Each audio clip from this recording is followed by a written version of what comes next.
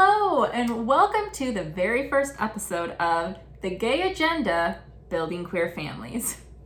So let's talk about what is this podcast going to be and who am I? So first, let's talk about the name of the podcast and kind of what it's going to entail. So this is called The Gay Agenda, Building Queer Families. The reason I picked The Gay Agenda is I just always thought it was kind of a funny joke about how gay people, I say in quotes, they have some sort of agenda of like taking over the world and making everything gay, which I mean, why would we not want that, right? And just FYI, I use the word queer a lot. I know that some people don't like that word. I do. I talk about it all the time. So if you don't like that, you might not want to listen to this podcast. Anyway, so I kind of picked that because it's almost like a joke in my tagline, my bio, that I'm spreading the gay agenda by making more queer families. And then eventually we'll just take over the world, which again, not a bad idea. So that is that. And pretty much what we're going to be talking about in this podcast is anything related to queer family planning. So, different people's experiences, laws related to it. What are the different ways that you can build your queer family? I am going to give one disclaimer at the very first episode. One of the ways that you can build your queer family is through fostering or adoption. I will not be talking about that, at least for a long time, because I don't have experience and knowledge in that aspect of family planning. And so I'm not going to be talking about something that I don't know about or have experience in, because it would just be empty information. So if that is something you're interested in, I will do my best to find resources on that where you can get more information. But I hope to learn more about it eventually and add that into my services and helping people in that aspect, but I don't have that yet. So we'll work on that. But we will be talking about the other ways of making queer families, which can be through at-home insemination, IUIs, IVF, and surrogacy. So I do have experience in most of that. I don't have experience in at-home insemination, but most of the time, we can still talk about that. That's not really that complicated. So those are the things that we're going to be talking about. And also I'm going to kind of like pepper in, hopefully eventually, some interviews.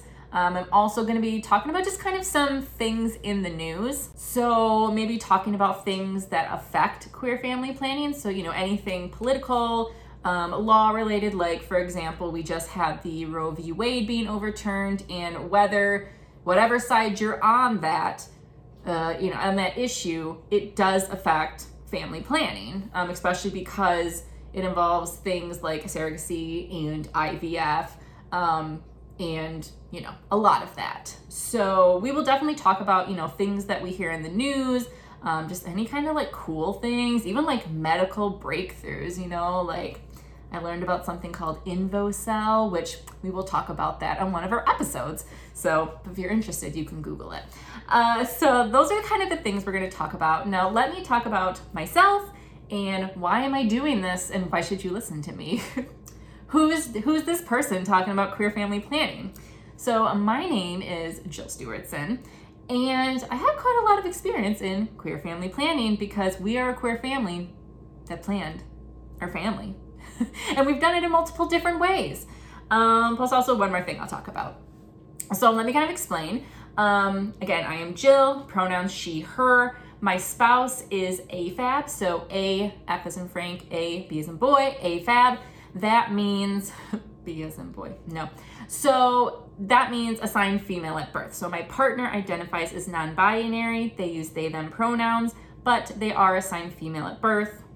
You'll see why I mentioned that. So our first child was conceived via IUI. And so again, that means my womb and my eggs.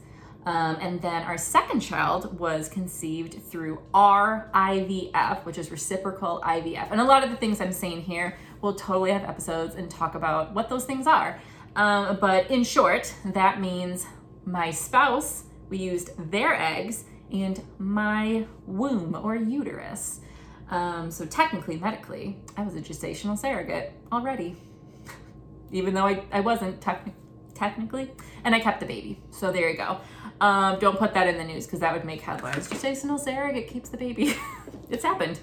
And then the reason I have some experience with surrogacy, other than technically medically being one, is I'm going through the process of actually being a gestational surrogate where I would not keep the baby right now. So I have looked a lot in and researched a lot about that. Plus also I'm hoping to have actual interviews from intended parents on here and get their side of that as well, since most of my clients will be the intended parents. So I kind of run the gamut. Also, I have done 2 egg retrievals myself, so I've gone through that part of the IVF process. So I've kind of just been through it all at this point, pretty much, other than technically using a gestational surrogate, and I have not done in-home insemination.